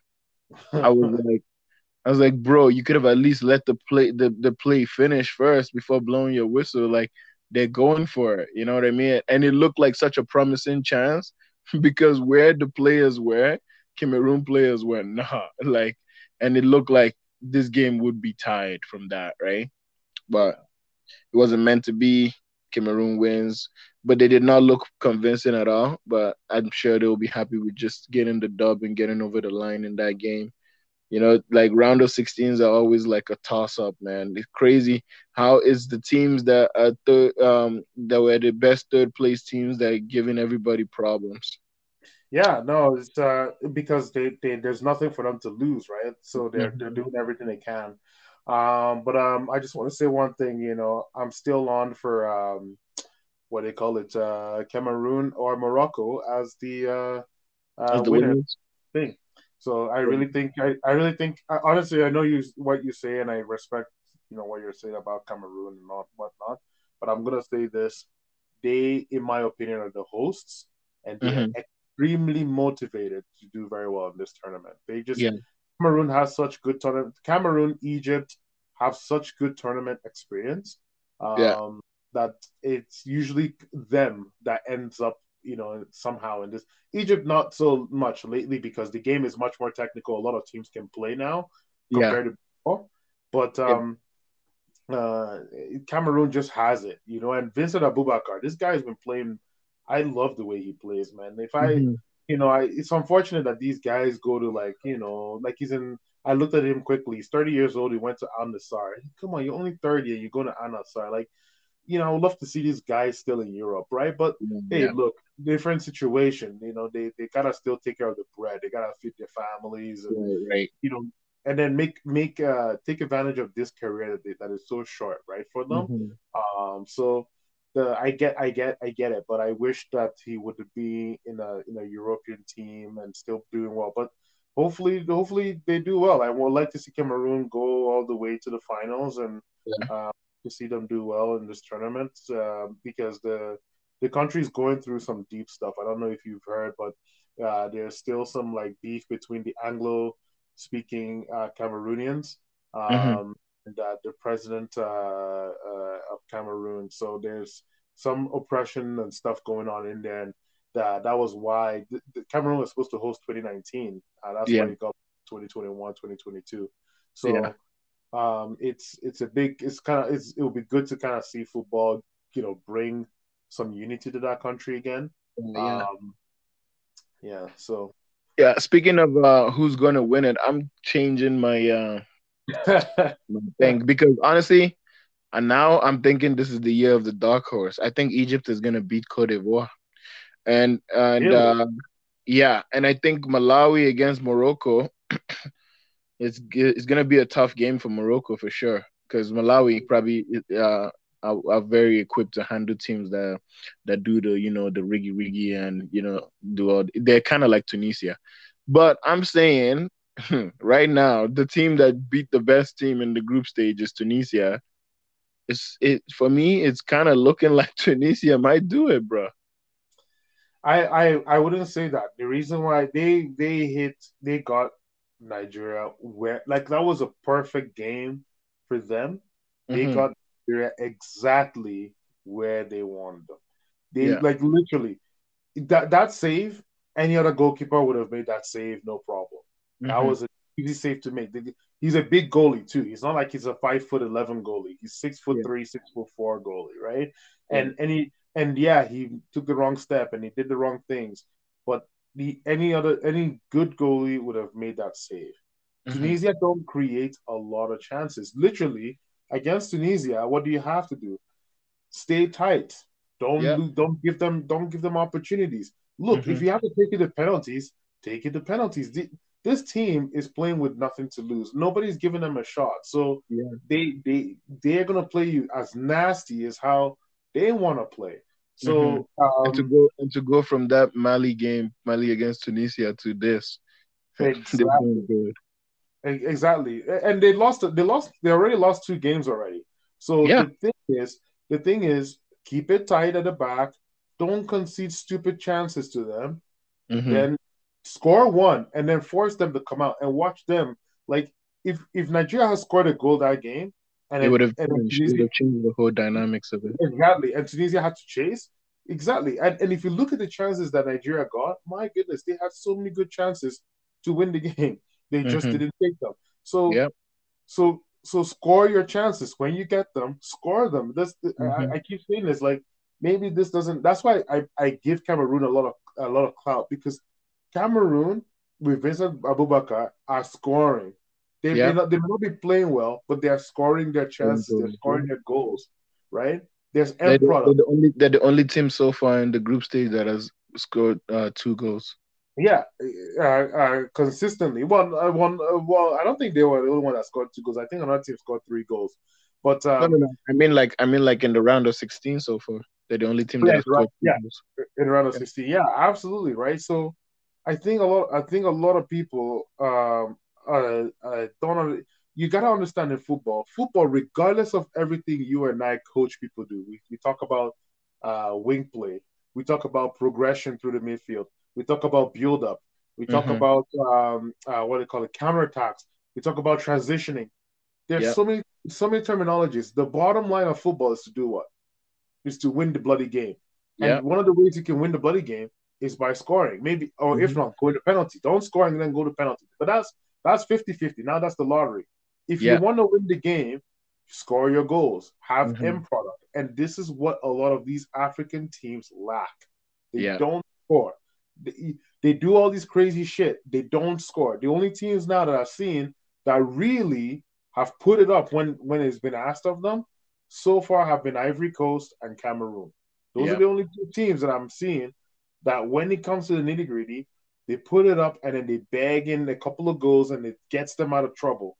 Yeah. That's what you got to do. You got to pump it in the net. If you don't pump it in the net, you can forget about it.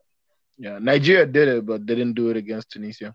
Yeah, exactly. That's what I'm saying. You got to Yeah. score it. You can do it against Tunisia. You got to score. Tunisia scored, right? Yeah. So Yeah, they that's did. the thing. Yeah. The year of the dark horse, man. I'm telling you. Man, Telling you. I hope Mali pulls through, man. I really do. Yeah, I Mali really is gonna be playing Equatorial Guinea tomorrow. No, not tomorrow, on Wednesday. do. Okay. Yeah. That's gonna be a good game though for sure. No, should be good. Yeah. Awesome, man. Well, we're out of time. Like we're out of time again. Lots of stuff to talk about. Yeah, yeah, yeah. Kind of But packing before we go, we gotta show some love to the Calgarians, man. to You what? came to the Calgarian teams. You came to watch some games yesterday, man. What did you think? Yeah, I don't really like showing love on those guys because, to be honest, they're okay. They're not good enough. you know. But for Oh, me, but we're called the and Calgary Bros Football Podcast. I guess, but I don't like showing love to them because they're not good enough. Like I will say this one thing, like some people have been calling this out, and I heard this. I think I can't remember the guy's name that you usually hang out with after the one defender on your on Primo. Andrew. But yeah, I think it's Andrew. Yeah, yeah, yeah. Uh-huh. But I was having a conversation, and he was saying how terrible the football has become at this level. Yeah. He's like usually back in the day, Premier Major was felt like it was so much was much more intense. Hmm. Passes were much more crispier. Movement was a lot better. Yeah. The distribution, all that jazz was there. But lately, he's noticed that that's not the case. Now, I don't know what to say about that because I've seen I kind of noticed it, but my argument was there was COVID. A lot of players didn't show up. Players are starting to come back. Right. The Right. level dropped off a bit because people just were not playing right. Yeah. So, but I noticed it a lot the last game. And Hmm. looking at what Croatia were doing, and I was just like, this Croatia team was beatable. You guys should have been able to beat them. You made a Yeah. We couple of just mistakes. we had mistakes, right? Yeah, Really, really yeah, bad mistakes. yeah. Made a couple of mistakes again, and you guys paid the ultimate price of it. So, you guys really gotta, the good confidence that built off the last win against EMFC. I Hmm. felt you guys didn't build on that in this Yeah. game. So Croatia were there for the taking, man. I expected them to be better than what I saw, but Hmm. honestly, man, they're a very good team. Hmm. They just know how to grind it out at the end of the day. Like, they know how to score their goals and they know how to grind it out. They know how to keep the ball away from the net. Yeah. Unlucky for you guys because you missed the penalty and all that jazz, but still, Hmm. um, you didn't create enough for me to say, yeah, it should have been a tie at least. In fact, Hmm. if anything, Croatia just edged it out. So Yeah. the Yeah. quality, the quality, the quality, as Andrew was saying, needs to be stepped up, and a lot of teams really need to like look out for that, Hmm. and including you guys. So I think you guys you have a lot. I think you're doing a lot of good things with the team. Yeah. I think the team is definitely improving a lot more than what I used to see before, but Hmm. they just need that little bit more. And also Yeah. another thing too, last piece, it comes down to some of the players. I keep saying it. Some of the players really, really need to work for the team Yeah. and and and forget about all these like ideas they have about what they think should be happening. But Exactly. remember, what does the coach want from me? Hmm. And what do we want to get out of this team? And that's a big thing. I always say like I understand the psychology of a player, but at the end of the day, the player's job is to do what the manager asks them to do, Right. right? And if the Hmm. manager gets it wrong, the manager owns it.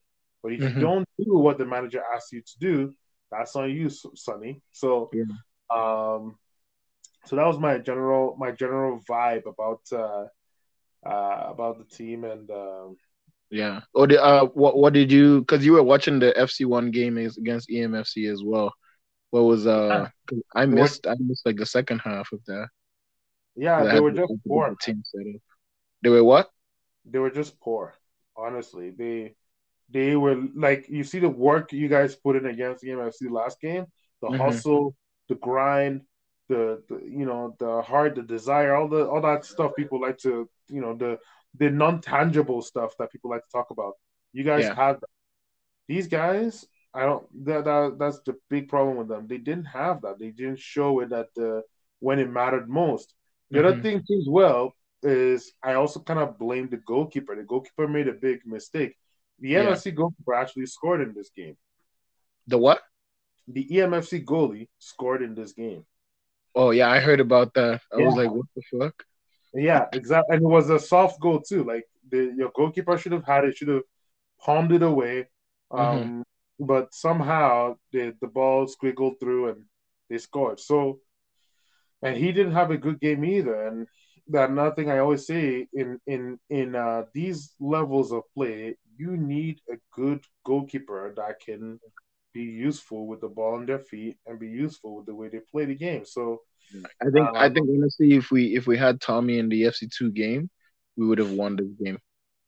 yeah, Those some soft potentially. goals that went in for sure. Like, Yeah, and then the two stupid changes on the transition that just killed us, man. Like that was ridiculous.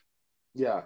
But it's what it is, man. I always say, I mean, I wouldn't even look at those things. I would say, first of all, look really in the game itself. What are you Hmm. guys what are you guys doing in the game? You can talk about changes. You can talk about all that stuff. They definitely help the game better. Yeah. But No, no, no. overall, I man, meant, I meant like not changes, like not our team was subbing on their transition, which gave I them know a command thing. I know I know those are stupid mistakes, but I Yeah. honestly indoor is indoor, man. Like those things will happen. You're gonna have those moments in boarded football. Hmm. But I would say you guys really need to stick to performing Hmm. with what you've got. Like on the football, you've got the ball. Find a way to score goals. Find a way to create chances. Find a Yeah. way to to attack the opposition net with purpose and coordination, not just Hmm. purpose, but purpose and coordination. Yeah. Find a way to do all that stuff, right? Hmm. If not, if you guys don't find a way to do that, what will end up happening is you're going to be dealing with these sort of problems regardless. You're gonna have people make mistakes coming off the bench. You're gonna have a bunch of things happen, um, but there's a lot more that needs to be worked on. I think that's an easy problem to fix. The other Hmm. things like how do we get goals? How do we create chances for our strikers? How do we the strikers create chances for themselves or not make stupid decisions and things like that? So you Hmm. just gotta like find a way to work on that. Yeah. Absolutely. Cool, man. Yeah. But that is mostly that piece, man. And I think that's it for the show, man. We went way over. I think this show's pushing almost 2 hours now. So Yeah. good luck to any person who lasted this long. But just want to say thank you guys, everybody, and we'll chat again on the next show. Absolutely. Maybe we'll see if we can have like a midweek show or something. Yeah, international break is coming up, Yeah. or holiday break or whatever they call it is coming up. So we'll So see. that means special guests coming in. Which Whoever we special, can find. yeah, whoever we can get. I would like to get an Italian special guest because we're not watching Italian league this season, or at least Hmm. a Spanish guest. Maybe we should get Ajit on or something. But Yeah, we'll, he's always on the Spanish thing. yeah, Either Ajit or Gojo, whichever one of them. nice. That'd be nice to have either one of them. Yeah. Alrighty. Well, Okay, that's guys. it. Okay. Well, you guys have a great one. Thank you guys for listening to the show. We'll see you guys next time. Cheers.